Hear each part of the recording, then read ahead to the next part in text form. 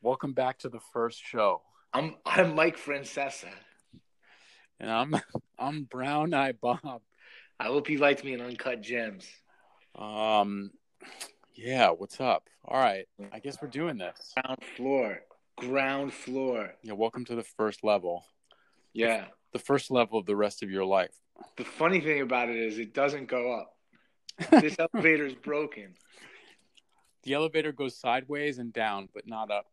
Yeah, the title of this episode is "This Elevator is Broken." I would take it as like a diagonal elevator because that at least is sometimes going up, you know. But this elevator is like on the swamp. Yeah, this is a shitty elevator. All right, well, I guess let's introduce ourselves. My name's Matt Dellapina. I'm Sean Lewis, and together we are Little Ark, like a small fledgling, but with some bona fides behind us, a production company / studio. And we thought we would just kind of take the opportunity to open up our conversations to the public at large or whoever's interested in hearing about these kind of things. Because I think it's actually kind of an interesting, strange phenomenon right now in the arts. And maybe you can expand on like some of the stuff we've done recently and like where we're at now. Sure. I like to think of this podcast as just like a live suicide note.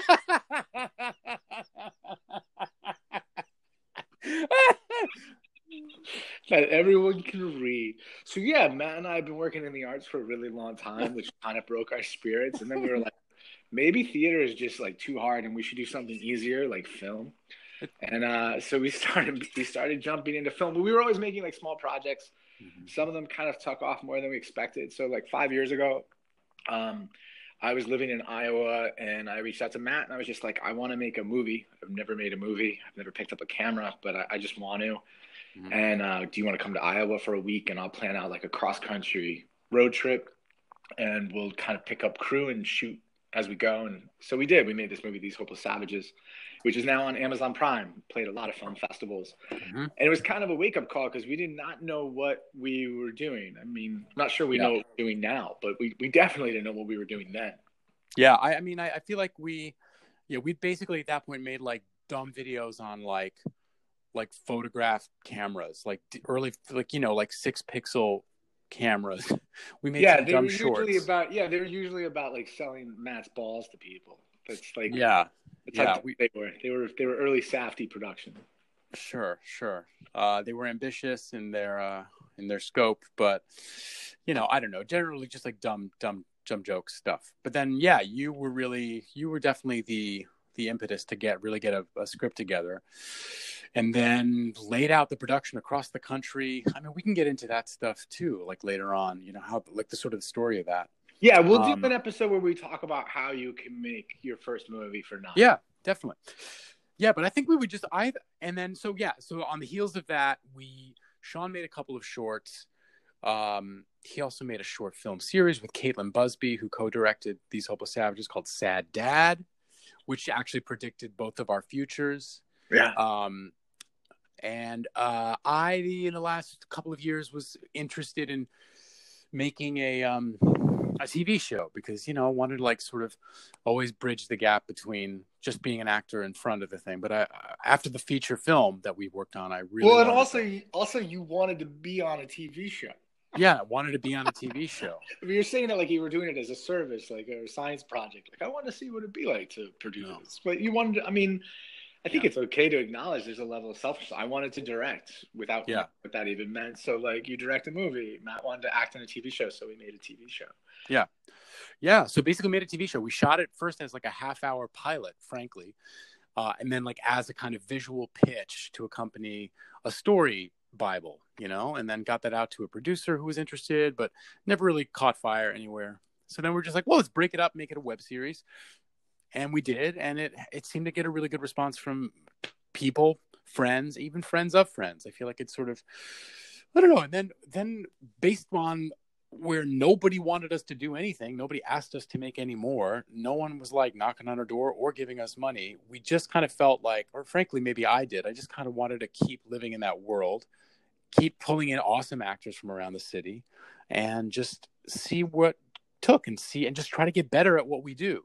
And I think we did. So we had a second season. And in the middle of that, we found out that we got into the Tribeca Film Festival as part of their Tribeca Now thing, which features new online work. So that was amazing. So that was like another, after the feature film success, I think adult ed success at Tribeca, and then its subsequent release last fall in fall 2019, kind of was like, okay, shit, it feels like we're like on the map in some ways, like as creators of content, right? I mean, that's how it felt like to me. Yeah, I mean, absolutely. And I think like, as a little almanac to Matt, for people who don't know, like when he's bringing up things like story Bibles, like the long and short of it is like basically when you're trying to get anyone to hire you to do work, you have to do all this kind of crazy work first that doesn't really make sense or show that you know how to do anything. Yeah. And it's really like mind numbing and soul crushing. So like a story Bible would be like you'll just pitch out kind of rhetorically is how we often do it, like an entire season of TV where we pretend someone's interviewing us on a piece of paper. It'll be like, tell us about adult ed. And it'll be like, well, in adult ed, this happens. And then it'll be, wow, that's impressive. And you'll actually write like someone saying, wow, that's impressive. And it goes back and forth. Then if you get lucky, someone will then ask you for like a pitch deck or a visual deck. And then you spend like weeks going through movies you didn't make and stealing pictures from them and saying like, if you've ever seen Do the Right Thing, it's like this scene in Do the Right Thing, except Spike Lee's not directing or writing it. And yeah, you put that into a document. And so like we would done some of that and gotten like, you know, sometimes it felt like some momentum. And then you just get tired and you're like, what am I doing with my life? Like, let's just make something, please. And that's where we are now. I mean, I think that, right? I mean, I feel like we both like, we found some level of recognition with our work, some level of like, you know, I remember frankly, like me and you having like drinks at like the sort of opening party of the festival for Tribeca Film Festival. And I was like, oh shit, we're here. Like like weird. I think I said something like, oh no, like we're almost there. And you're like, no, we're like here. We're like at literally at the party, you know, and like people are giving us free drinks for a few hours. And it was like, oh, you're right. That being said, I do remember that open bar with like fancy shots that had coffee mixed in it for some reason, and all espresso. One day drinks. We'll make it, Sean. And I'm like, Jesus Christ! If we're not making it right now, it's going to be a long haul. Well, I think Nespresso was a sponsor of the festival, so they basically every cocktail had to have coffee in it, basically, which was good because it was like you were doing cocaine because you were just super caffeinated and on alcohol. So, not that I've ever done it, but no. But yeah, so it was like funny to be like, oh, we're here, it's screening, it's amazing, and the company we're keeping is incredible. But at the same time, you're like, but no one's giving you bags of cash. No one's saying, we're A24 and we would love to absorb your vision. Like, you know, it's, I mean, maybe for some people, but I think largely a lot of people left the festival with that cool couple of weeks and like they just got to hustle right on after it. And you get a nice little stamp when you're done. And Tribeca actually definitely has like industry recognition. But, you know, here we are. That's kind of where we are to catch you all up. So, you know, right now we're basically been scouting about like what is our next year going to look like. You know, we had from the festival we had a couple of meetings come up that were sort of, there's still some potential like, you know, like sparks there that could lead to something more you know, more substantial. But right now it's still basically on me and you largely to figure out what the fuck to do. You know. I like to call this section like. How we've got sections now. Like how deeply in debt do we want to put our families? Yeah, this is what this section is. Yeah, that's the post Tribeca section is called the like how bad do we want to ruin our children's futures? Basically, in like how many projects and how big of projects are we going to make on our own money as we continue to try and get people to pay us or give to catch everyone. And also, I mean, we've never gotten funding. Like that's what some people ask me, and like a lot of people after adult ed have reached out and be like, so how'd you do it? Who was your producer? And I will say nobody. Matt and I will say this too. Matt and I handle this differently. Matt tells the truth and I lie vaguely. I vaguely lie and I'm like, yeah, we found some money. We found like a Brinks truck fell down or something. Because you think that gives it like legitimacy, right? Or something? I'm sure it's my own bullshit. I don't care. No, Yeah. I'm not really sure. I mean, I don't know if this is supposed to get into Sean's therapy land, but I'm sure it's a little bit of both. Is that there's a part of me of like, oh, you fake it till you make it, but there's also a part of me that's faking it to myself. I think before Yeah. I make it, like, no, I'll tell myself that we've gotten some funding, but I get it. it's such a hard thing because like there's so many projects that don't have funding or like people have family money or are Yeah. getting like the industry's just changed so much of like where money's there's a lot less money when you get money anyway. Yeah. And And where it comes from is like you shot a feature in Michigan that was all independently funded, right? Like that the horror. yeah. Yeah. A movie called Ruin Me, which is awesome. And it found real success on Shudder, played a lot of festivals. But yeah, that was still, I think, largely independently funded.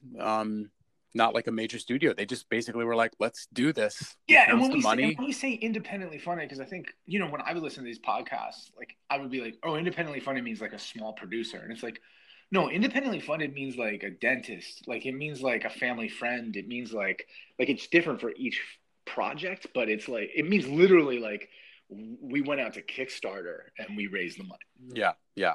And we've been lucky or dumb, but I feel like we've kept our costs super low, and we've had like Yeah, real generous favors from post-production people, from actors, from DPs. So I mean, the feature we shot was like $5,000. The entirety of Adult Ed, all 6 episodes, I think will be like 7,000, 7,500, and that's all credit cards. That's all. So that's just Sean and I like yeah, ponying up and then like investing on ourselves and then paying it back, either from, usually not from frankly like residuals money we've made on the films, but just peripheral show business income that like I make it on a commercial, I pay it back, or Sean right. does a tour, Or we get like strange. I mean, there's strange yeah, payback. Like I'm yeah, teaching filmmaking classes at like a liberal arts college right now solely because of Ed and Savages, right? Like mm-hmm. I don't have a teaching background in that. And then I know Matt's gotten some acting roles from people who've seen him in that. I think like in Ruin Me, they even asked, they were like, "Oh, you've been on a set that's like low budget and moving fast, so like Yeah, no, know what's needed." I would not have gotten the horror movie if we didn't make Savages. Absolutely, I think.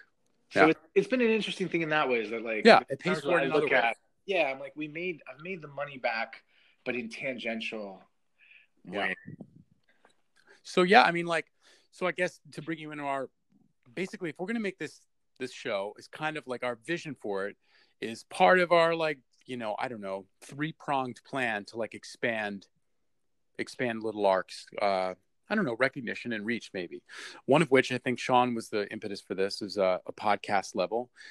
And I guess like we discussed, well, what if we just take people inside our, every couple day phone calls where we're like talking about what to do? And I was like, actually, that seems like the most interesting podcast that we can do, because I feel like even the ones I listen to about indie film um, are generally people who've gotten budgets of like upwards of 100,000 or plus. I mean, Yeah, right? Wouldn't you say? yeah. I mean, always because that's because they have I the don't kind know. of size that people want to interview, and I think also it's always a lot of like industry speak. Like when I wanted us to make Savages, I listened to I went to all the podcasts I'm sure everyone else goes to, and articles, and it just didn't relate. It was so industry Yeah, where I'm like, well, doesn't relate. what if I'm just some asshole who like Right. hasn't picked up a camera but likes to tell stories? What And do I like, yeah, do? and you kind of check to check, and like we're not coming from like well springs of money. There's no producer on hand. Like, it's literally a micro level. We're literally like, coins in a coffee can basically level. And not that like $7,000 is coins in a coffee can, but relative to a lot of the budgets, even on a micro level, this is zero. It's basically just favors and people getting together for fun, I right? mean, yeah, 7 grand is. I mean, if you're in a financially tighter space, it's the type of thing that if you budget and you look, you're like, we're gonna film in like 6 to 8 months. How much do I need to save each month off my check that Yeah. I would spend on other things? You can come up with 7 grand. Yeah. Right. Yeah.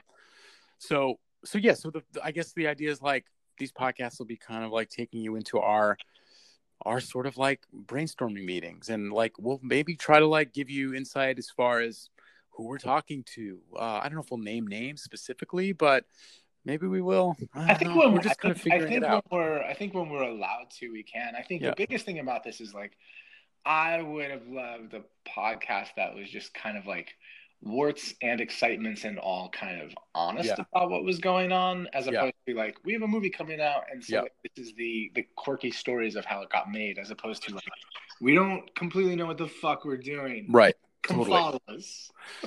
I would say so. That's like, so you're listening to basically the birth of part of our new approach with that, opening the doors a little bit into the ground floor.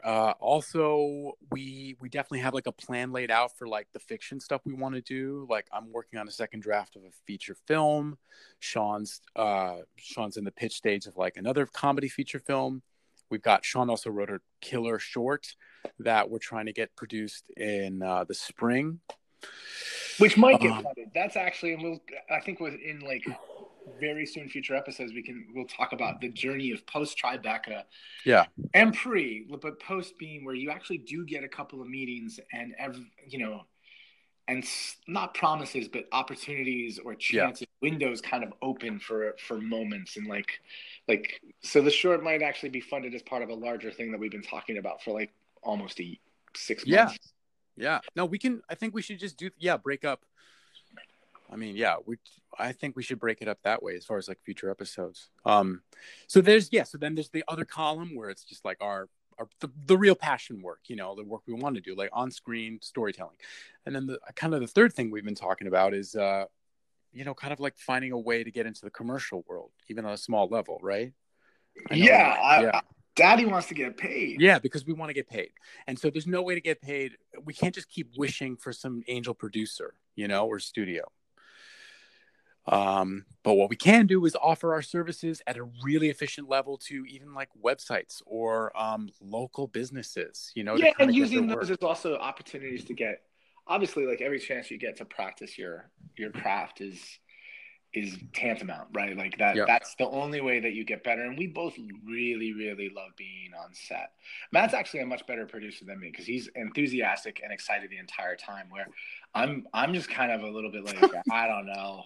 Are we still doing this? Like, should we? Or I feel like you're a little bit like caged in your own panic, a little bit quietly, Irish style. But the Irish in me is always going like, "You're still shit." Like that's the Irish angel on my shoulder that I've grown up with. It's constantly doubting me and going like, "They're all gonna laugh at you."